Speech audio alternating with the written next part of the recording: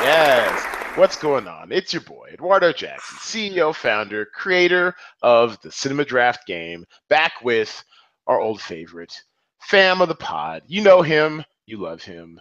It's our our daily fantasy movies enthusiast and hair aficionado, Jay Devlin. What's going on, Jay? What's up, bud? Finally, we made it to the hour-long pod. We've been talking about doing this for months and months and months, and here we are. Yes. I am incredibly hungover from NASCAR yesterday. I did just have a nice DraftKings tour, which is waking me up a little bit. So let's do it. Let's knock this out, brother. Let's have some fun. Good. The drinking game tonight will be the word epic, because we are going to talk about some epic performers, entertainment today. And of course, our very first segment is one of my favorites. It's What I'm Watching. Yes, and of course, The Money Show, the all-time, well, it's not quite all-time. It is officially now my second all-time favorite show. It is, of course, Game of Thrones. I am all in again. I've had an experience where I was introducing a newbie to the Game of Thrones verse, or whatever they call it, and we watched all of the episodes, all 60, from season 1 through season 6, over the course of about 3 weeks. It's an incredible show. It is now officially leapfrogged Breaking Bad into the second slot of best show all time for me. It is freaking amazing. I enjoy the hell of it. And I miss it. I miss it already. We just ended our journey last night, and I miss it already. I want Jon Snow back in my life. I want the music from that last episode. Are you up on Game of Thrones, Jay Devlin? 100%, man. I love that show. That's definitely a top fiver, maybe even a top 3 or 4. I mean, nothing will ever usurp Lost from the top of my list, but but Game of Thrones is definitely up there. Yes, Game of Thrones. I mean, and I had an opportunity, and I kind of passed on it because it was kind of awkward because we weren't quite finished with the series, but yet they had the guy, Ramin Djawadi, I think you say his name, the composer for all the episodes of Game of Thrones. Beautiful music, great music, especially those last 2 episodes in season 6. Just incredible. And he has like a Game of Thrones tour, like he calls it the Game of Thrones live concert experience. You get like this big ass screen. They show like clips of the show while he conducts his orchestra or whatever. And it, as the kids would say, it's lit. And he was having his show out here in Vegas on Saturday. And because we weren't quite finished, I fell on my sword. I did not, go and indulge. But I'm sure next time it comes through town, or if I'm in a town where it's playing, I'm definitely seeing that bad boy. That dude is great. He's the next Hans Zimmer. Y'all know how I feel about Hans, damn it. What's the deal with the new season? Aren't they only doing like 6 or 7 episodes in the next? I mean, how are they going to wrap everything up in like 6 or 7? I know it actually makes me sad. And so I guess they want to have like an even 75 when they're done. I think this season's either going to be 7 or 8 episodes, and then the next season's going to be the other, like 7 or 8. It's right now 60. There's 2 seasons left. 2 seasons, I guess like mini seasons or whatever. But yeah, and they're off book, so it's not like they're like stuck to some George R.R. Martin narrative, whatever. And they're having fun. And here's another thing too. This is one thing that I learned watching it on demand is that because when you watch it, because I was really big in live tweeting Game of Thrones last season. It was the experience. Get up on Twitter, watching shit's happening. You get into hashtag Dem Thrones or and shit's going down, and you're just like sharing the experience. And now when it ends, it just goes on to the next HBO show or some ads for the next HBO show. But when you watch it on demand, it's like you've got like the box set or something, because then they have like interviews with D.B. Weiss and David Benioff, the creators and the showrunners of the show, and they break shit down. And I just love waiting for that every episode. So it's so clutch. So clutch. Yeah. No, see, here's the thing. Here's my Game of Thrones take. I love the show. And this is from a guy, I hate fucking forests and demons and wizardry and dragon. I don't like any of that stuff. Do you hate medieval times? I just don't like make-believe like that. But for some reason, I love that show. The show's fantastic. What'd you say? Nudity. It gets a little too gory, but yeah, no, I'm stoked for it to come back. I'm really into this, what's it called, Big Little Lies? Are you watching that on yeah, HBO? let's do a quick cultural cul-de-sac on that. Yeah, it was. I just watched the one from last night this afternoon while I was working, and Uh, yeah, I like that show. It's very interesting. Girls I'm, auctioning off her virginity on the internet. Come on now. Oh, it's amazing. See, here's the thing. Like, I just got into it today. I literally watched every episode today. Yeah, yeah. So, So you're caught up because I think it's a 7-episode limited series. So well, that's what how are they going to wrap this thing up in one episode? I mean, how's that even... And I guess it's based off a book too, so you have those book. Excuse me. Yeah, but I mean, they've done such a great fucking job. Like, I don't know who's going to die. Like, they've right? done Yeah, it could be anyone at this point. It could literally be anybody. I'm putting my money on Celeste. I think she's got a lot of pent up rage in her. That's Nicole Kidman's character, the battered wife. I think she could explode. I think she might kill her husband, but maybe that's too obvious. But it's good, man. I mean, that Shailene Woodley's really good. The kids are really good in the show. It's just a shame it's only 7 episodes. Yeah, it's kind of like the night of. It was like just a limited. I'm gonna give you like a dose of epinephrine or whatever, and then we out. Yeah. Hey, but think about it. You really can't lock down movie stars like that for 7 years serious commitment or whatever. So it kind of 100% to get all those guys. I hated Reese. The first 20 minutes, I was like, I can't watch this show. I want to punch Reese. I want to punch her. And I don't want to punch women, but like, God, dude, there's so fucking much. And it was like her character from Election growing up. Was it Tracy Flick? It was Tracy Flick grew up and got married. But by the second episode, I was like, oh, okay, I kind of like her. She's pretty cool. And then you see just how messed up they all are. So real quick, actually, I meant to ask you this earlier. What are your top 5 shows of all time? Since you threw Lost out there, since you included Game of Thrones possibly in the top 5, what are your top 5 shows of all time? Well, Lost is number 1 by like far and away. Nothing is even a close second. And in no particular order, Game of Thrones probably up there. Okay. I love 24. Like the original 24, like just Kiefer Sutherland, amazing. Like I always would just binge watch that when it came out on disc back in the day. Like when the whole season would come out. Breaking Bad's up there. I mean, this is all cliche shit that everybody likes. Everybody likes Breaking Bad. Let me think of a weird one. Let me think of a weird one, man. Like, do reality shows count, or does that have to be a scripted TV? No, I mean, if you want to throw a reality show in there, get weird with it. I'll throw two. Vanderpump Rules. Like, absolutely obsessed with that show. Awesome. Saw Jax out at the Belmont last Sunday. I was like a little fanboy. And I'm 43 years old. Weird. And The Bachelor. I mean, The Bachelor is just. I knew that was coming. I was waiting. Yeah. You are the biggest Bachelor fan I know, male or female. I admire your dedication to The Bachelor because I'm like that with some of my shows too. You just gotta see, and it's got to stand for it. And let me be clear: it's The Bachelor, not The Bachelorette, because The Bachelor is boring. I don't like watching a bunch of dudes just bro out, and it just turns into a fucking frat house where these bros are just like getting along, except for the one guy that everybody picks on. Watching all these women fight for a dude and the cattiness and the claws coming out and it's just The Bachelor is perfect. Perfect. Well, there you go. Jay Devlin's top 5. Top 5. Right. What do you got? What do you got in your top 5? Oh, my top. Okay, so in order thus far, The Wire, number 1. Number 2 is officially Game of Thrones.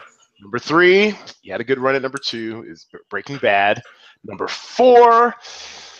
I'm going to say Sons of Anarchy, I think. And then number 5, the last spot in the top 5 gets really tough because you could throw a lot of good shows out there. Sopranos is a bit of a cliche, but it's kind of true. It's kind of cliche. Well, you know what? I'll go off the board with this one a little bit. The Good Wife. I think what they did for network television was freaking amazing. I mean, I haven't really studied that. I threw the question on the rundown. I didn't really study it myself, but they're at least in my top 10. But for now, I'll put them in top 5. I'm really enjoying The Good Fight, by the way. That is the streaming spinoff of The Good Wife. I know I've mentioned, I think, the last 2 hour-length podcasts or whatever, what I'm watching. It is freaking excellent. I won't go into it this week, but man, I love that show. It is so good. They can curse. They're getting into it on the streaming channel, whatever, and it's just as sharp as it's ever been. It's a good fight. Well, I mean, you're a TV tweeting like savant. You're always tweeting out TV stuff. Yeah. One show that will never make my top 5, which I can't stand, that my girlfriend watches, is Scandal. Oh shit! But I will say Heresy. this: I was really happy to see that guy get shot, because he's maybe my least favorite TV character in the history of fucking television. Oh, we love Huck. He's super creepy, but he's damaged. He's like he's a not dog. dead though. That's the worst part about it. He's not dead. But he should be. This ain't Game of Thrones where you die, you die. Well, look, I was into Scandal for a minute, and then it just got over the top ridiculous. And I just look, they had a really bad season. I think it was like the 4th season, the one where she was like trapped in like in some that was a terrible season. But I think they've come back. I love Scandal. I will ride for Scandal. I think it has eventually top 10 potential. Just saying. Okay. Hey, I'm a Shonda Rhimes guy. I love ABC. Like I loved TGIT. What was the? Oh my god, I can't even think. How to Get Away with Murder? Revenge. I loved Revenge. Oh, honestly, I came to the Revenge party late, and shout out to Stacey Nutini, who is not listening to this show, but she put me on Revenge during my extreme poker playing days, and I tore through that thing like a hot knife through butter, man. I loved me some Revenge. Yeah, ABC was on fire there for a little while, man. They were just churning out, and they still are churning out great shows. So yeah.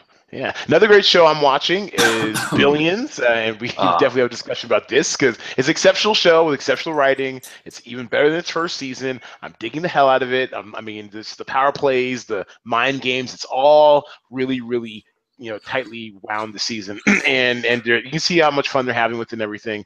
But I think as a poker player, we have a new favorite poker scene. I know Jay Devlin has some thoughts on this. This is from the 3rd episode, the Alpha Cup. Jay Devlin, the poker scene for the Alpha Cup. Go. Strong disagree. Here you go. I'm going to make this short and sweet. Brian Koppelman, who was the writer and creator of Billions, who was also the writer and creator of the greatest poker movie of all time, Rounders, needs to be held to a higher standard. So, like, when I hear there's a poker scene in Billions, I'm thinking, oh, this is going to be, like, next level, epic, and it was just like a little too like, I don't know, like the guy getting up from the table and walking away in the middle of the hand. And then everybody in that room is apparently like Tom Dwan. And they can like, oh no, she's got to have like aces right here. I mean, I'm just like, they know everything that's happening. Great show. Like you said, watched the episode tonight. Fantastic. Took me 4 or 5 episodes to get over him not being Brody. True. Yeah, that first season, you're first kind of like, the action's not quite there, but I like the world. Anytime a show can bring me into a world with which I'm not, that familiar, like, oh, I don't know, the ultra rich, like the Billionaire set, I'm down. Take me to a world. That's why Game of Thrones, take me to a world. Hell, my next show that I've been watching, Feud, Betty and Joan, take me to a world. Take me back to 60s or 70s. But real quick, back to Billions. Let me say one thing about Billions. The most far-fetched thing about Billions is that a ginger could be that rich ever. All right? No way in hell that a ginger. I love redhead. I don't have anything against them. I'm just saying there's no such thing as a billionaire ginger. All right, go on Forbes, brother. Find me a redheaded ginger billionaire. I'll challenge accepted. I'll swallow my words. Billionaire. I'm actually gonna look up billionaire gingers. Just see what they come up with. Are there any billionaires with red hair? That's a core question. Absolutely not. No way. No how. No sir. You are taking our cultural cul-de-sacs to a new level, Jay Devlin. That's why I want to have you listen to this podcast. That is outstanding. Billionaire. You can't be a. Well, you know what? Did I still have a shot? That I can still become a billionaire because I do not have a shot. I have a shot. Oh, here we go. I got one for you. I'm going to. Yeah, I do. I'm going to share my screen with the people, and he's almost not alive. He's still there. It's Sumner Redstone. Oh, okay. That guy's like half in the back. He's dead. He's yeah. $6.2 billion. Sumner Redstone. There you go. Billionaire ginger. But he's the only one I could find, though. So your point is well taken. So I'm not completely wrong. Not completely wrong, but yes, and actually, as far as that poker scene goes, I truly enjoyed it. Even though, yes, it was totally unrealistic for taking time out in the middle of a hand to go talk to your poker coach or mental coach, whatever. But I figure, fuck, they're all rich. It's the Alpha Cup. It's not like a WPT sanctioned event or something. So I figure they do whatever they want. But realistically, yes, that never ever happens. Ever. Mm-hmm. But otherwise, the drama was great, and I thought even the way the hand played out too, and like in the rationales behind it and the thinking stuff, I thought made sense from a poker perspective. So it was a great call. I loved it. I mean, I did like that aspect of it. I liked the cards. You know, a lot of times you watch like Casino Royale, you know, with Daniel Craig. It's like some like double nut royal flush. Yeah, full house, nut flush, 4 of a kind, straight flush. It's like, come on, no. Just stuff not normally found in nature. No, definitely not. Yes, and then yes, as I was alluding to earlier, real quick, is Feud, Betty and Joan. I'm enjoying it because, like I said, it's taking us to a world. It's kind of like the old glamour Hollywood system. I think back in the 50s when they're filming Who Killed Baby Jane. I have no idea about that movie. Never seen it. Never inclined to see it. But just the way that they take on Hollywood, ageism and sexism and all the isms are out there. Kind of. It's really interesting and really too. Susan Sarandon, Jessica Lange, just two grand dames of the screen. I mean, I'm really enjoying it. And a lot more than I thought I would. I mean, and I have to give Kalila Joy, KJ from the She-Pod, the Tripod. I'll see you guys this weekend, I think, up there in LA. She really, I was already going to check it out because Ryan Murphy, is that right? Ryan Murphy, right? Yeah, Ryan Murphy, he has, definitely got some more track, record from People vs. O.J. Simpson. So I wanted to see what his follow-up would be. So I was already going to see it, but she got me a little more excited for it. Have you seen any of Feud? I haven't, man.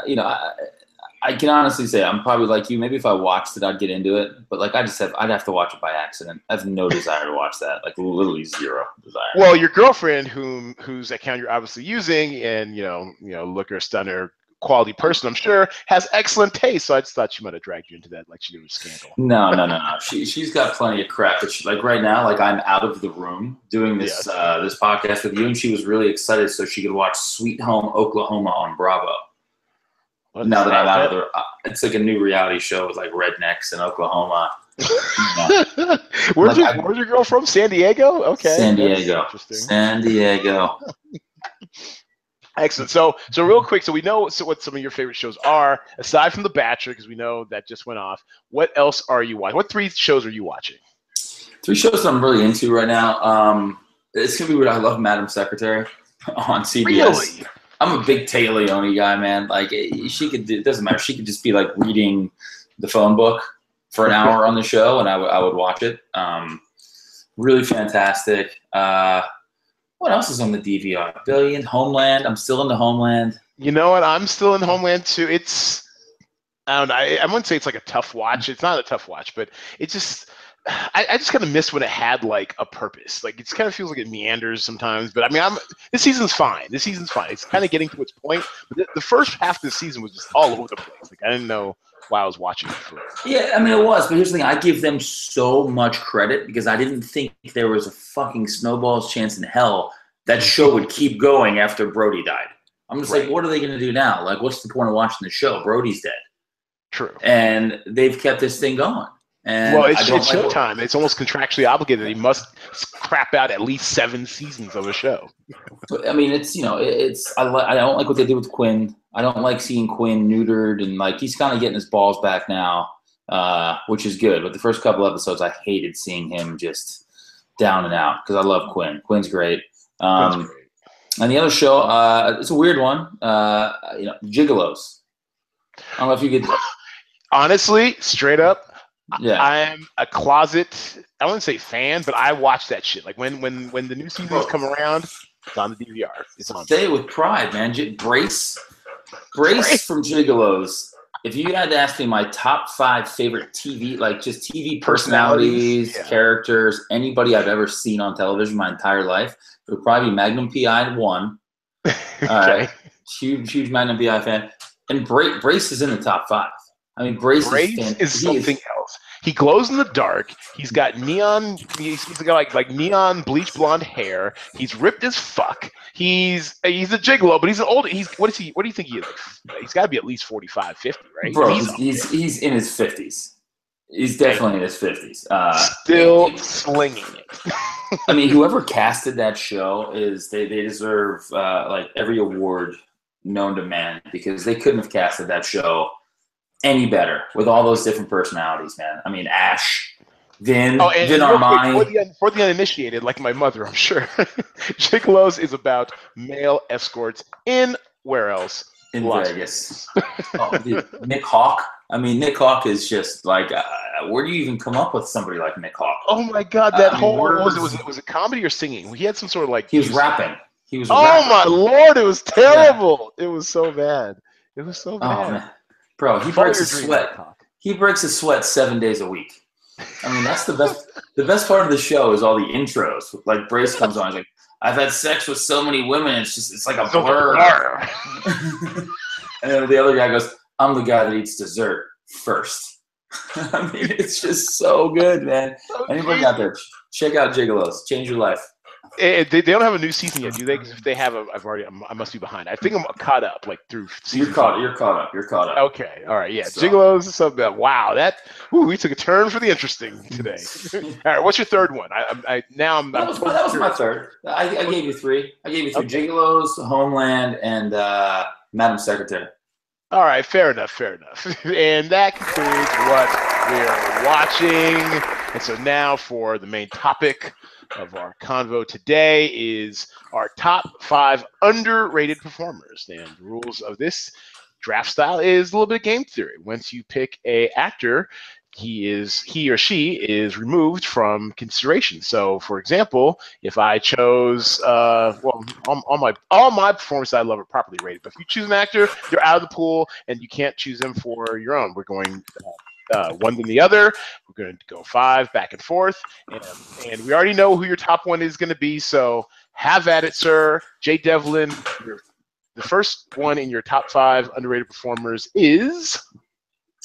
Well, this is a guy that we've touched on before in the Micropod, and this is one of my favorite guys of all time. I really wanted to do a podcast for an hour just talking about Jamie Foxx.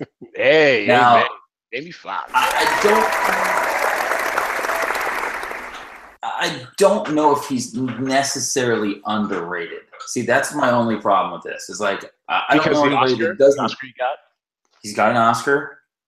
If you ask 10 people if they think Jamie Foxx is awesome, pretty much all 10 are gonna be like, "Oh yeah, Jamie Foxx is great." So those aren't not if they saw Sleepless. Well, maybe not, or White House Down. But I mean, it's I love Jamie Foxx. Triple threat, great singer, great comedian.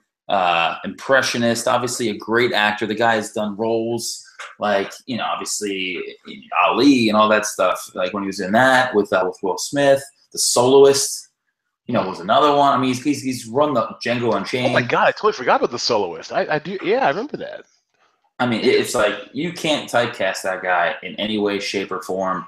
Like Horrible Bosses when he's MF Jones. In Horrible Bosses 1 and 2, like fantastic cameos. Everything he's in, he steals the show, always. So yeah, I mean, Jamie Foxx for me is, I think I said probably the most talented guy in Hollywood. I would say if you told me who's the most talented guy, I would probably say Jamie Foxx. Okay, all right, I'm feeling that. So my first pick. I think I have to take him off the board because you'll eventually get around to him. Sam Rockwell. Dude. Totally underrated. Dude, that was my next one. Yes. Yes. I hate the game. Sam Rockwell. And actually, let me get some screen sharing because people need to be known. People need to know Sam Rockwell is brilliant. This dude has been doing it forever. I think I fully fell in man crush territory on Sam Rockwell after that Chuck Berry movie that no one saw. The one that George Clooney directed, which was really great. It was like Confessions of a secret agent or something, and basically how Chuck Barris, I guess, was it Chuck Berry or Chuck? I think it was Chuck Berry. Never mind. Chuck Barris, the former host of the Gong Show, I guess allegedly Confessions of a Dangerous Mind. There it is. He had like a secret double life as a secret agent or something like that. But anyways, it seemed like it was historical fiction. It was great, great role, whatever. Very talented guy. And after that, I was just hooked. I wanted to see everything Sam Rockwell was in. And like you said with Jamie Foxx, he may come in for a third build role, or he may come in for a cameo, or if you give him his own vehicle, like that freaking movie Moon, where it's basically him on the moon by himself for like 90 minutes and it's compelling as hell, he will totally kill. He'll totally steal the show. Well, not steal the show. He'll totally run the show. So yeah, Sam Rockwell. Damn it, I'm here. Sam Rockwell is fantastic. I mean, I have nothing negative to say about that guy. Even the movie he just did with Anna Kendrick, where he plays the hitman, like really good movie, man. Like he's a very charming dude. Like you're just kind of like, man, I like that guy. Yes, so, and I'm sorry for the first one. So here's a little shot for those watching at home for Jamie Foxx. Yes, I mean look at the dude's like 50 still. He's a role model, man. He's still ripped and sleepless. Still gets the girl, still running and jumping and stuff. You know what? More power to you. You're my role model, Jamie. Except I can't. He's a Hall of Famer. He's the first ballot Hall of Famer. All right, my next guy. Yes, sir. Talk about a guy that's played. Girl. Well, it's going to be a guy who's played many different characters, from Dumb and Dumber to Newsroom. Jeff Daniels, man. Yeah, Jeff Daniels, yes. Jeff Daniels. I mean, his IMDb page is filled with greatness, man. The guy's been in a ton of great movies. Anybody who can, like, the fact that he could carry his own in Dumb and Dumber with Jim Carrey. Jim Carrey runs people over. I mean, Jim Carrey is a scene stealer. Jim Carrey is crazy over the top. The fact that Jeff Daniels was able to stay right there in the same lane with him for an entire movie was like one of the greatest acting performances I've ever seen in my life. And then you have him on The Newsroom, where he was excellent. That was good stuff. He was that just kind of cemented everything. Like he was in Speed with Keanu. I mean, I'm a big Keanu. He was, wasn't he? Yeah. I mean, he's just been around a long time. Guy makes great movies. Every time I see him in a movie, I'm generally pretty happy. I'm like, okay, yeah, he's pretty great. So I'm gonna say Jeff, and I think he's a guy under the radar. Like he's underappreciated. He's not a guy that you would think of immediately as like a big star. No, absolutely. Okay, so my next pick, I'm going with. Who am I go? Oh, it's on my screen. I will bring up her IMDb. I'm going with Maggie Gyllenhaal. Damn it, Maggie freaking Gyllenhaal. And I say Maggie Gyllenhaal because obviously Jake, her brother, has been nominated for like a lot of stuff. I think she's been nominated for some stuff too as well. But Maggie Gyllenhaal is just, I mean, you know her, you love her. She makes pretty much everything better. She got her big break, quote unquote, because she comes from Hollywood royalty, I guess. But she got her first real notices in Secretary, which was kinky and weird, but she kind of stood out, and she held her own with James Spader, who I think actually is properly rated. Everyone loves James Spader, but and it's everything she's in for the most part. I mean, she hasn't really gotten a huge vehicle to carry on her own. She had that show on I want to say Sundance, The Honorable Woman, which I think is, I mean, it's a lot of people really like that show. I haven't seen it yet, but I liked her. I liked her in Crazy Heart. I liked her in all right, here's a great example of making something better. Like she basically has a throwaway role in The Dark Knight, right? She plays Rachel, the love interest of Bruce Wayne, and that role was done so badly by Katie Holmes. They had to recast it. Like, she came in, and you totally believe that he wants to fight for her. And when real stakes happen, when she ends up dying, spoiler alert, thing's 10 years old, get over it.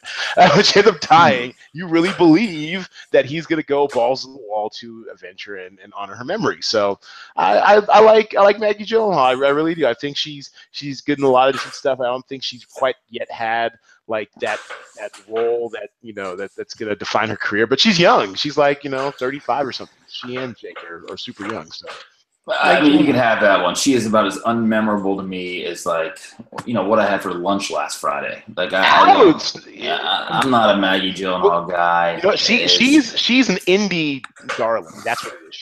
She's an indie stalwart. So.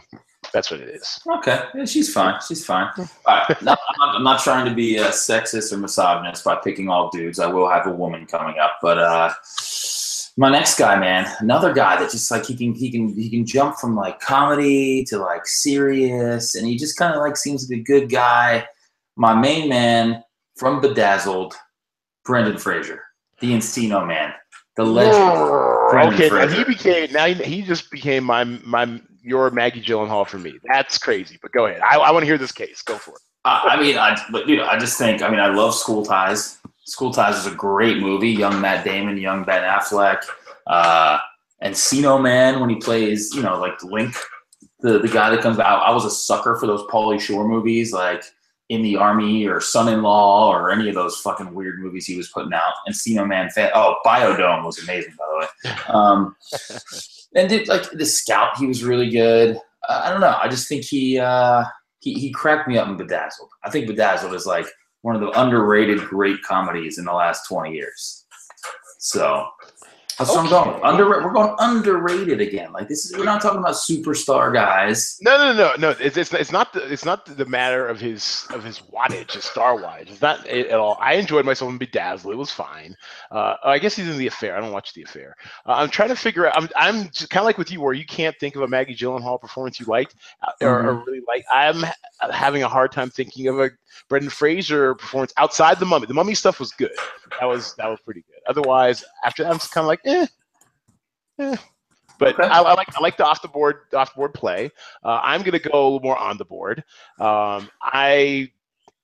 He might even be properly rated because he has some real stands out there like Bill Simmons or whatever. But I love this guy. He's so young, so talented, but he's been around for fucking ever. It is your boy, my boy. I'm going with Michael B. Jordan. We go back to the freaking Wire. That's how far back Michael B. Jordan goes. Vince Howard in Friday Night Lights. Creed is a modern day classic. I think he's going to be the heir apparent to Denzel's mantle. Like seriously, like give him another 5 or 10 years and a couple Oscar nominations, and he's going to be like not that there can only be one, although Hollywood seems to think there can only be one superstar black actor. But I'm saying of the new crop that's coming up, who you would want to hang a franchise, not even just a franchise around, but like who could play everything from a franchise to like a serious film. I think is Michael B. Jordan. I think he can do anything. He's freaking amazing. He's charming. Michael B. freaking Jordan. It looks like we lost Jay Devlin for a moment. So let me extol a little bit more on why Michael B. Jordan is. Oh, there he is. Okay, but but basically, I kind of covered it. He can do it all. He even plays a little basketball. He looks like he's pretty decent on the court. So I like the dude, Michael B. Jordan. Did I drop out? Did you hear my take on Michael B. Jordan? I did not hear your take. So please give it. This would be my only complaint about it. Is this? Again, if I ask 10 people if Michael B. Jordan is a great actor, I think all 10 are going to be like, oh, yeah, that guy's awesome. So, like, the underrated part of him, I don't know if he's underrated. He's not underrated enough. Okay. He's probably undercover. He's probably not as famous as he should be. Right. So maybe that is underrated. I don't know, but he is great. I'm looking forward to Black Panther. So lit. It's going to be amazing. And Creed is awesome. Creed crushed. They got to make another one of those too. They absolutely do. All right. I juggled with a few different ladies, and I settled on underrated. I'm struggling with like the underrated part, but I think this chick should be a huge star, and I guess she's not, but she kind of is. Kerry Russell. I love Kerry. Oh, yeah, The Americans. Do you watch The Americans? Oh, bro, The Americans. Who doesn't watch The Americans? The Americans is like great, fantastic television. Apparently everybody, because they struggle to stay on the air every year except for these last two. So, but yeah, I'm with you. I love Philip and Elizabeth. I tweet. Yeah, I guess you see my tweets on that shit too. I love it. I love that. Dude, she was in Mission Impossible 3. She was great in that. Like, I didn't know she could do action. The fact that she's doing action in The Americans, like, it's pretty awesome. Yeah, I'm just a fan. I like Kerry Russell. Again, like when I see her in a movie, I'm generally pretty happy to see her in the movie, whatever role she's playing. So, okay, that's fair. And actually, it's so sad because when I'm thinking about underrated performers, this one is a little controversial recently. My next pick, but I'm a stand by her because she is underrated. She consistently puts up good work. She has a hell of a career. She had it for a while. Is Nia Long. Now, only reason why I say she's totally underrated. Okay. She's totally underrated because she's been doing this forever, and she's good in almost everything. Obviously, I enjoy her style, her brand to an extent, but she's a little controversial these days because apparently her arc on Empire, which starts, I guess, this Wednesday. And if you haven't seen Empire, Empire is like Black Dynasty. It's great. It's hilarious. It's over the top, and it's got great music.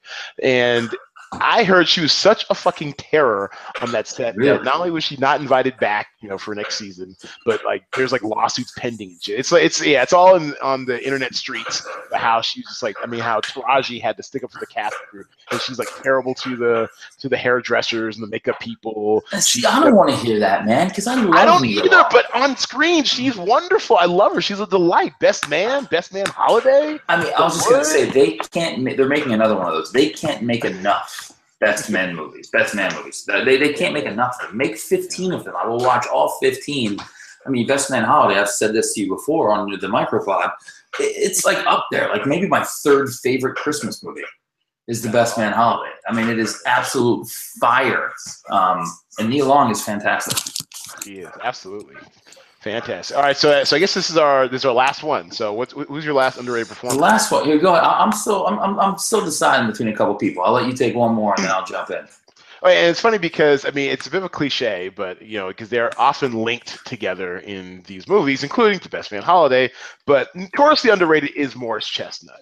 This dude, once again, another role model. The dude's like mid-40s, great shape. Got a I won't say it's a hit show, but he's got a successful show on Fox right now, Rosewood, which I enjoy the hell out of. The chemistry and his Latina co-star, what's her face? I forget her name, but she's really good. And he's been doing it forever. He was Ricky. He was Ricky. I was gonna say, man, he'll always be Ricky. He'll always be running down that alley. Yes, with the flat top, Gumby fade. Yes. Oh my goodness. He's been doing it forever. It's almost like he does like a one for them, one for me sort of thing. It's like one for the black community. He'll do like, I think he's done Tyler Perry, whatever. I guess they all have to do Tyler Perry. It's in there. It's in our social contract. But then he'll do like some mainstream stuff. Like he'll do Nurse Jackie, an interesting arc on that with a very interesting pairing with he and Merritt Weaver's character. I forget her name, but Zoe, the kind of quirky Zoe. That was an interesting pairing. Didn't see that coming. And then he's just been doing. American Horror Story. I had never watched, but I just love the fact that he switches lanes. He switches lanes like crazy. I guess the term we call it in our community is code shift. Like there are definitely ways I talk, to my boys that I may not talk, in corporate America, whatever. But he definitely code shifts professionally, where he'll do a lot of good mainstream stuff. He'll be Under Siege. He's on freaking was Under Siege 2, I guess. Dark Territory. Dark Territory. He'll do all that shit. But yet he'll also do Best Man Holiday, The Wood. I love him. He's kind of like, if I were to be an actor, or if my acting career had actually amounted to something, I imagine it would look something like Morris Chestnut. Look, I'm a Morris Chestnut guy, obviously. But here's the thing. No offense to Morris Chestnut. Basically, he just is playing Morris Chestnut in all these movies. Hey, I'm just like a really like smooth, good-looking dude. Like that's his character in every movie. Yeah, pretty much. He's not exactly Daniel Day-Lewis. If you look at his IMDb page, again, huge fan. Love Morris Chestnut, but maybe not the greatest thespian of all time. Oh God, that's terrible. That was great. I enjoyed Chestnut. All right, go for it. All right, my last guy. This guy is an up and coming, rising superstar that I think a lot of people have seen him on a lot of commercials lately. Hasn't had the commercials like the big time movie success that I know is coming for him. Exactly where you're going with this. His name is Mike Scavati. Mike Scavati. He is my co-host on Mostly Sports. And he's got an IMDb page. I love it. There you go. Boom. There he is. Mike Scavati. He gets a clap. Yes. Clap. Very, very underrated. Like, he turned on the TV. He's a football coach in a commercial, and then he's like a handyman in a repair shop. He was on Scandal. Look at that headshot. I think he played a cop on Scandal. I'm scrolling through his IMDb. I know he was on one of those shows. Longer hair. Look at Scavati. Yeah, the Scandal. He played Officer Duncan on Scandal. So his brand is the 5 o'clock shadow, huh? Okay. The really nice. We FaceTimed him on our way to NASCAR yesterday, and he's in Vegas with his beautiful wife Jen. I think it's his first vacation without his daughter Avery. The guy just wakes up he just answers the FaceTime like they're waking up in bed. The guy wakes up with perfect hair. So Yes, on your last podcast, the Mostly Sports Pod, where or not the last one, the one from the week before was mhm. quite an adventure where Jay showed up drunk and went on a lot of cultural cul-de-sacs about hair, including his co-host. It was awesome. Yeah, I mean, hair is it's Hair's high up life. there on my list of things. But Mike Scavati, really talented guy, Ooh, and neck tat, I like it. and even more importantly, like an awesome dude. So he's my Definitely underrated. Definitely underrated superstar that's going to break out one of these days. Yes. Well, you know what? And on that note, yes, that's an excellent way to end the segment. I agree that you definitely opened my eyes to what underrated truly means. Stuff all over the place with that one. But some quick rapid fire. These are 10-second sound bites. I don't think we've had this since you've last been on the pod. But basically, quick 10-second sound bites on things we're thinking about out there in the ether today. How's your brackets? March Madness or March Sadness? I had Kansas winning it all, so March Sadness, just totally donezo. Yeah, and all the pools. I mean, like this, for whatever reason, I said I was going to spend more money for with the least amount of exposure I've had to college basketball in like the last 10 years, and it's costing me totally terrible life decision. Any interest in seeing T2 Train Spotting? We know you're a big fan of it in our strategy game.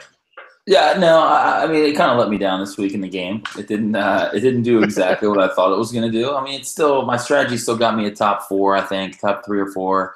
Yeah, it's good stuff. But Trainspotting definitely didn't produce the way that I wanted it to. So fuck that movie. I actually want to rewatch Trainspotting. I used to actually own it, and I love that scene with Ewan McGregor out there in the thing. He's talking about how shitty it is to be Scottish or whatever, and then and how he hates the English. It's really good. I love that scene. I love that show. Or I said that movie. So I want to rewatch that, and then I'm going to see T2 because I'm going to see T2. Last movie you saw in the theater? Oh, Logan. It was awesome. Yeah. Like nothing but good things to say about that movie. He deserves like Oscar consideration, man. He was just so freaking good. Yeah, that was one of my favorite movies I've seen in a long time, actually. So. Oh wow, nice. And did you see it with your avatar, your lovely avatar, Jordan?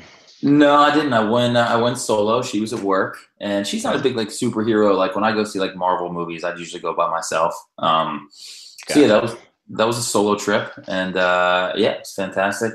My 32-ounce cherry Coke was amazing. It was a very joyous experience for sure.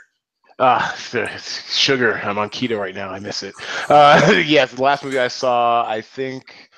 What did I see? Oh God, what did I see in the theater? I think it was not Logan. I've been watching a lot of stuff at home. I see so many I can't even think of it. I think it was the Now I got to look at the talent pool. I think it was not Belko. I want to see Power Rangers. Did not go see that. Oh, I saw Life. And yeah, I busted out early of my tournament on Friday, and I go upstairs at the Orleans to see Life, and it was really good. I mean, for what it was, for reals. I mean, it's a horror film in space, and there's nothing scarier than being chased by a monster in space in a fucking space station with gravity working against you. It's really good. Fast and the Furious 8, or also known as Fate of the Furious. I think we're 2 weeks out, Jay. I think we're about 2 or 3 weeks out. Are you ready? Are you excited for Fast and the Furious or Fate of the Furious? I don't think I could be more excited. People have heard me on the show before. Your micropods. I am maybe the biggest Fast and Furious fan of all time. Even the fucking shitty one in Tokyo was good. Vin Diesel just all day. Now I got The Rock coming into my life now. Like he's just a recurring character in these movies. Like, can it get any better? And now I got Statham in there. Like this is just. It's too much. It's like a pure shot of movie adrenaline, like just 2 hours of movie adrenaline. You're going to go there, you'll be entertained, and you're going to come off just like loving life, just feeling it. I implore you, seek out a D-Box theater when you go see this. 'Cause I promise you, a movie like that, with the seat moving left and right and back and forth and up and down, oh my God, it's going to be amazing. Yeah, I mean, it's going to be. I mean, they've done what a masterful job. This series was dead. It was dead in the water. I mean, Vin Diesel had moved on. And then, dude, with the one in Brazil, just like a shot of steroids in the arm. This thing is just now. It introduced us to Gal Gadot, our new Wonder Woman. Yeah, she's fantastic, and then they killed her, which sucks. But yeah, no, great movie. Very excited for it. Again, make 50 of these things. Make 50 Fast and Furiouses. Make 50 National Treasures. I'll go see them all. National treasure. What about Baywatch? My old classmate and actually we weren't classmates. I was a senior, he was a junior in high school, but my old castmate. We were in a few plays together in high school. Seth Gordon is directing Baywatch. Are you excited for that? It also has The Rock and Zach. Again, like God, I'm such a sucker, but yeah, I think this movie is going to be fantastic. I love The Rock. It really is. But I'm more excited for Alexandra Daddario. From she also teamed up with The Rock in she's from National Treasure too, isn't she? Didn't she do National Treasure, or was that no? San Andreas? She did San Andreas with The Rock. Yeah. So I mean, she is like off the charts, like stupid, like top 5 hottest chicks I've ever seen in my life. Like she's fantastic. But yeah, I think it's just gonna be fun, man. It's gonna be like, and see, here's my thing: when you remake shows, you need to pay homage to the people that starred in the original. You need to find a way to bring them back. Like that was my biggest problem with fucking Karate Kid when they remade it with Will Smith's kid. You got to bring Machio back somehow. Like you. And Jay, we just lost Jay, but I hear what he's saying as far as wanted to, because one of the things that Fast and Furious did well was bridging the past to the future, almost like a baton handoff, because that one in Tokyo was terrible, but at least there was a baton handoff at the end where you had Vin Diesel come in and race I guess was it Lucas Black, but yeah. So yes, I do agree, yeah. Jay, and I think we have Jay back that you have to pay homage to the past in order to advance the future of your franchise. Agreed. Baywatch is gonna be money, man. It's gonna be great. And of course, we'll end up our rapid fire with, or not so rapid fire, with The Bachelorette. And actually, I'll give you 30 seconds on this because I know you have deep feelings about the Bachelor franchise. So, what do you think about this new The Bachelorette?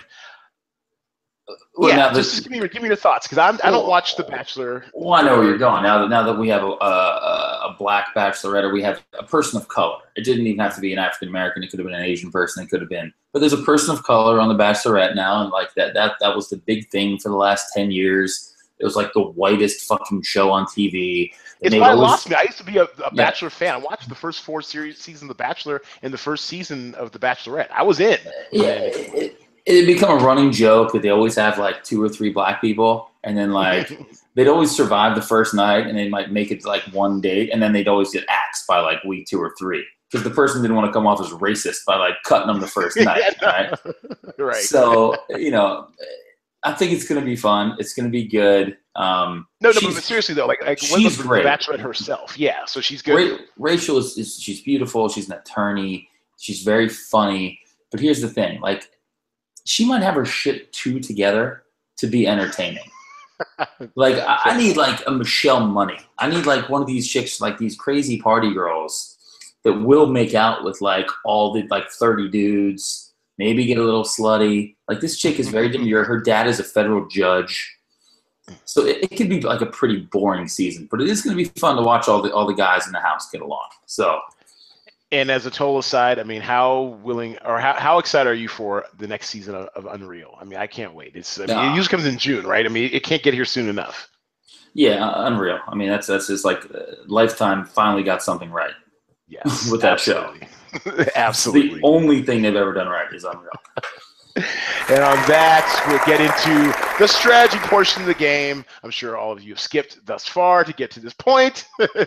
No, of course you didn't, because you love Jay Devlin. We all love Jay Devlin.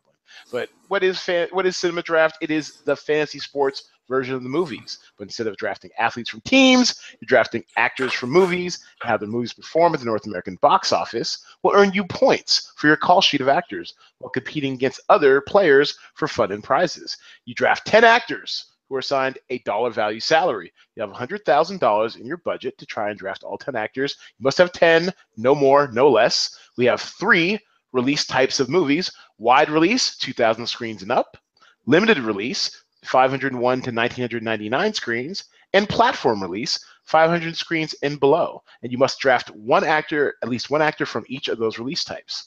Headliners get 40% more on their points. For example, there are 2 headliners per film. And so, for example, if Suicide Squad earns $100 million, worth 1 point per million in wide release, Margot Robbie would get 100 points, while Will Smith would get 140. It is free to play with over $200 in prizes this week, plus a $25 bonus, which has yet to be earned.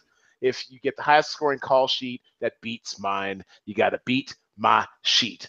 And somehow, some way, I was able to pull that shit out of the fire. We'll go over that in a different podcast.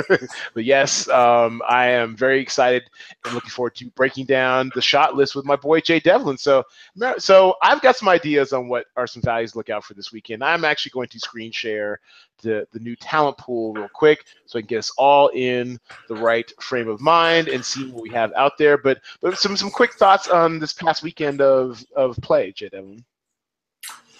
Yeah, I mean, Beauty and the Beast obviously just crushing. So, when you have a movie like that comes out that's just going to be so huge, it turns the game into an 8-actor game because you're just going to take 2 headliners from Beauty and the Beast, and then like everybody's going to have those 2. So, again, like the strategy has been fun lately because people are finding different ways to go about stuff, and the last 2 weeks especially. Like, what separated second and fourth? Like 0.35 points this week? It's just amazing the talent that we have. The people or the learning curve is getting so sharp so fast. People are really kind of coalescing around similar but yet still different strategies that are effective, and just it's really exciting each week to see the differentiation between the call sheets. And yes, each week it seems like it's coming down to a point or less between some of these spots. It's been very exciting to watch, very fun to watch. And with that, let me go ahead and share my screen, and we'll get an overview, a lay of the land for this week. We have some newcomers. We have 5 movies, 4 new movies to the talent pool, and 1 returning movie. Personal Shopper is back with Kristen Stewart, gained some steam. We've got The Boss Baby. Alec Baldwin is a baby that talks like a man. Ghost in the Shell. I'm all in on that, dude. As a matter of fact, if I have time before I leave LA, we might need to catch that. That looks like a lot of fun. Ghost in the Shell, which is Scarlett Johansson. That actually also looks dope as hell. And then The Zookeeper's Wife, starring what I should have had her on this list. Damn it, Jessica Chastain. Totally underrated. Damn it. She was amazing in Miss Sloane. Did you see Miss Sloane? I haven't seen that yet, but Zero Dark 30, she killed it.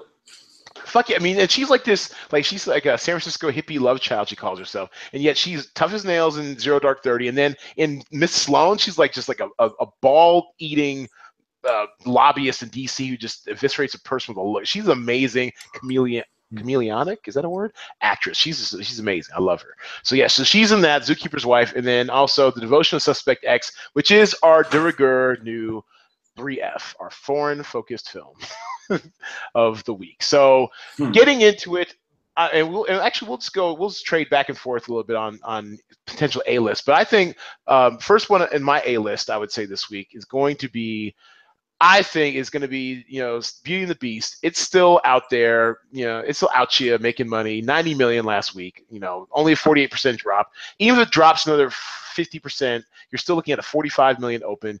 The price has been lowered in anticipation of more competition to the marketplace, but Beauty and the Beast is really, Dan Stevens, and she's been 2 headliners.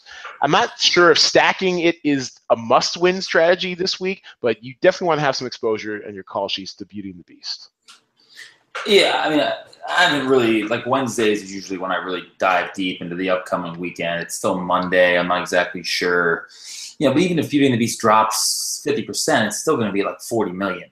Yeah, I don't know, what's Boss Baby trending at right now? Do you have an idea?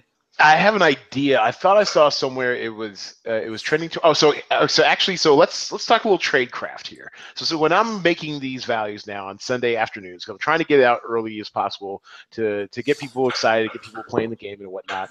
So you're gonna have a lot of there's gonna be a lot of value to be had just off of my sheer ignorance. But one of the things I like looking at recently to get an idea of what's trending in what direction on tracking wise is HSX, the Hollywood Stock Exchange. I think we've talked about this place before. It's they have a different approach to fantasy gaming where they're seeing movies as stocks. So for example, the Boss Baby, they've got all sorts of different types of stocks when it comes to this. So one that I look at when I have no idea what a movie's going to do is let's look it up this way. Type in the Boss Baby. They have derivatives. So Boss Baby opening weekend, the derivative for that is 33.06. These basically translate to a dollar per million. So if they're thinking if their stock is being traded on their system at 33.06, then I think you'd be fairly confident it's going to have an over $30 million opening. Yeah, absolutely. Yeah. I think Boss Baby is going to be big. I think so too. I think it's good. I think it can hit 40. That might even be our over under this week. I got to check. But so to get an idea, I kind of place it. So in comparing that to say Beauty and the Beast and seeing how the values sorted out this week, I went to HSX. HSX. I know it sounds like HSX or something. HSX.com to get a look at that derivative, and it's trending really well. Also, another derivative I was looking at, because I had zero clue because there's so much controversy around this movie, and I'll get to that in a second, is Ghost in the Shell, which is a Scarlett Johansson kind of Matrix-y looking type film. And that derivative also is trading for opening weekend, is trading at 34.7. So that's also looking at a mid 30s to high $40 million open. Have you heard any kind of buzz in the street? Anything from like the dudes or women in your life? Ghost in the Shell? No, zero. It sounds like a movie I will never watch. Too many words. I don't need 4 words in the title of a movie. Like, keep it to about 2 or 3. Except for the Fast and the Furious. That's the only one that that passes the test. Like, I don't know. Ghost in the. I don't know what it's about. Is it about like a chick walking down the beach and she finds like a ghost in a seashell? I don't know what the fuck it is. So I will say this about the movie: it's very stylishly shot and directed, artfully directed. It's based off, I think, anime or manga or something. I always get those two confused. Some Japanese anime or whatever. The controversy has been around the fact that I guess her character's originally Japanese, and yet here goes Hollywood whitewashing again or whatever. And to me, I don't have as much of a dog in that fight because I do not have any previous knowledge about this comic, whatever, and I love Scarlett Johansson. So I'm gonna go see it regardless. Looks like it might be some good action in there. She's like a badass like cyborg or something. But I think there's been a lot of talk about the cultural appropriation of the movie, and so that actually might hurt some of its chances. So I'm gonna I think it's got potential, but it's borderline. I'm putting in the co-starring range. Michael Pitt is the chief of the 2 headliners. He's at 12,400. It's a wide release, and it's trending towards a $30 million open. Wow, that seems really high. It looks really. You're gonna get all those Matrix fans, all those kind of like, for lack of a better term, basement dwellers who never kissed a girl, who spent all the time on the internet, who love this shit and love ScarJo, and have seen her nudes and all that sort of stuff. They're gonna force. Yeah, box office pro has 32 million. Boss Baby 33 million. Oh, their estimates are already out? Oh, that's awesome. They have their long-term forecasts. If you go into the long-term forecasts, this is probably an article that was written. Deep diving. I love that. Oh, hey, man, always deep diving, brother. Man, those top 5 finishes don't just happen by accident. Hey, amen to that. Get your Jacques Cousteau on. You got to get your hustle on, man. You got to grind. You got to dig deep for some info. What did you price Boss Baby at? So Boss Baby's at 16,000. Well, I think we started around 16,000, I believe. Let me get the right week up. There we go. So Boss Baby, yeah, we priced it at 16,000 only because it's going after the same family market as Beauty and the Beast, which is still going to have some holdover. I mean, if I was confident it was going to do like 50 million, it probably could have crept towards 20,000. I think 16,000 is pretty fair. What's Beauty and the Beast at this week? So Beauty and the Beast, we brought down to 20,000 to start, finishing up with 21,500 for Emma Watson, because it's still going to be the cock of the walk. It's you're going to have to pay a premium for it, but it's going to have some competition, and I'm very curious to see how it all shakes out. The wild card this week is definitely going to be Ghost in the Shell, only because the claims the whole controversy versus the fanboy nerd boys versus the neophytes like myself. It'll be very interesting to see how that shakes out. I honestly can't call it, so that's why I priced it at 12,000 and up. Actually, I believe we started at Ghost in the Shell. We start at 12,000 and up, 13,500 for ScarJo. Price to move, man. That's price to move. Price to move, exactly. Now, this one, I would say controversial, but we had a surprise complaint in our group chat, and for those of you who aren't in the hottest group chat on the movie nets. Go check us out. Go to our Facebook page, and we have a sticky there in the notes section for the link to our group chat. But yes, Zookeeper's Wife, the wholly underrated Jessica Chastain. Love her. You know, she was also in Munich. Do you remember her in Munich? She was awesome. I don't remember that. That was a good movie, though. I like a little Eric Bana. Yeah. Also, partially underrated. Man, we could have done like 2 podcasts on that if I'd actually done some research. Yes, Jessica Chastain, Zookeeper's Wife. She is 10,400 as the top headliner, and it is a platform release. This might be one of our all-time high salaries for a platform release, and that's only because there's so much interest and curiosity about the Zookeeper's Wife, so much advanced critical acclaim. It's made the festival circuit. It's on 450 screens. It's at the top end of platform release. I have a hard time seeing anyone, coming within $1 million of this movie. So an early derivative that I saw, and let's check the derivative out real quick, on Zookeeper's Wife was over 2 million, I think, for opening weekend, which would be freaking phenomenal for a platform week. There it is, just a shade over 2 million for the opening weekend. So at 1 point per 100,000, you're looking at 20 points, 28 points for a headliner. That is some serious value for a 10,400 headliner right there. Yeah. Let me give a quick shout out since we're talking about the game. I'm gonna give a quick shout out to Ring Balls. Ring Balls. Nick, man, good dude. He's on the chat. So we always have our little side bets, our $10 or $20 side bets, which I did win this week. So you can take me down on the whiteboard you have. But I think you scored. Congratulations. You scored him by hand, I believe, this week. So I think Nick caught a mistake because he was in second place. And he was like, Ed, I think you gave me too many points, which then bumped him down to 5th, which allowed me to win. Like, what a stand-up guy that dude is. I did fat finger a result. That's my bad. And I made sure I let him know my appreciation. Appreciate you, Nick, and also your girlfriend Ash. Smart Ash is his girlfriend. A couple that drafts together lasts together. I'm telling you, she's one of my favorite new players because she's. I mean, they're getting it done, man. She has some really good call sheets. I think she took down a contest this week. This is actually one of the more interesting weeks, and I'll do a micropod.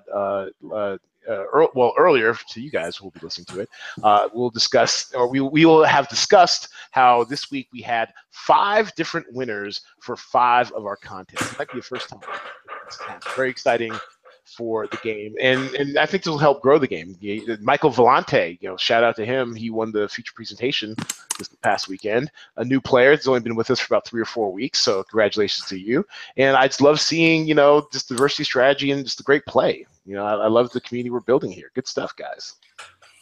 Good stuff. And also, I forget on the shot list, the cutting room floor. You know what? Actually, I have here on my notes, I was going to say Slamma Jamma, but I was quite pleasantly surprised that Slamma Jamma did anything. It did I can't believe it did 1.6 million. It's amazing. I mean, so those I know a little bit about that movie. It's a bunch of dudes that it's the people out there. I played college basketball. I played a little overseas, so I'll go down and play in this Venice basketball league occasionally. I know the guy that runs the league. So it's basically like the guy Chris Staples plays in the VBL. He's not an actor. He's a great dunker. And then all the extras are guys from the VBL. Very good friend of my show, Brian Jaslowski, stand-up comedian out here. 6'7", played at St. Joe's with Jameer Nelson and Delonte West. Tried out for a role, auditioned, and didn't get it. So I'm not rooting for that movie because Brian. You're like, I should have been in that. Brian should be in that movie. Right. So, but yeah, I'm shocked that did 1.6 million. That's unbelievable. Yeah, and whatever money whatever money it had to be made, it's already made it. So Slamma Jamma in the Slamma, I don't know, Jamma, and then Song to Song, Terrence Malick is still box office poison. It looked, just from the cast alone, that cast is attractive as hell. Fassbender, Gosling, Blanchett, Portman. Del Toro is like fifth build or something. I'm intrigued, but no one else is, and he's just like, he's kind of like, for lack of a better comp, He's kind of like the art house Woody Allen. And Woody Allen is already art house, but he's an art house's art house guy. And he just doesn't do any business. And Song to Song, it's out on 80 screens. If it expands, I'll be shocked. But if it does expand, it's still not going to get you the results you want at platform release. So, definitely leave that one and skip that loser. And then also, actually, I'll give you a bonus. I'll give you a bonus cutting room floor one. This one just kind of occurred to me, like, there's no way anyone's going to see this sucker anymore. And that is, and it just skipped me. It just left my head. Come back. It was in my head. Chips. There it is. Oh my God. Yeah, I made $7 million or something last weekend. We dropped the price on it. I think we had it at like 11,000 or 10,000 last week. We dropped it even further. This thing is a dog with fleas. The cinema score is terrible.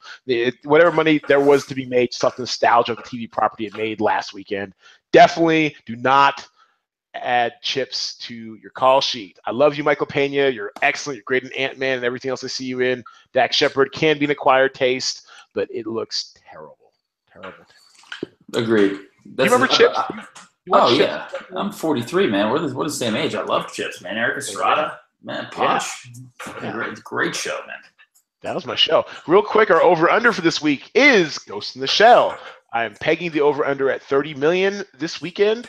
Actually, from our last poll, I believe we had not King Kong. It was a different one. What was the other? We had the over-under was 45 million. I wanted to say for Power Rangers, and I chose the under prevailed and actually clocked in at 40.3 million. So good job by you guys. Good job.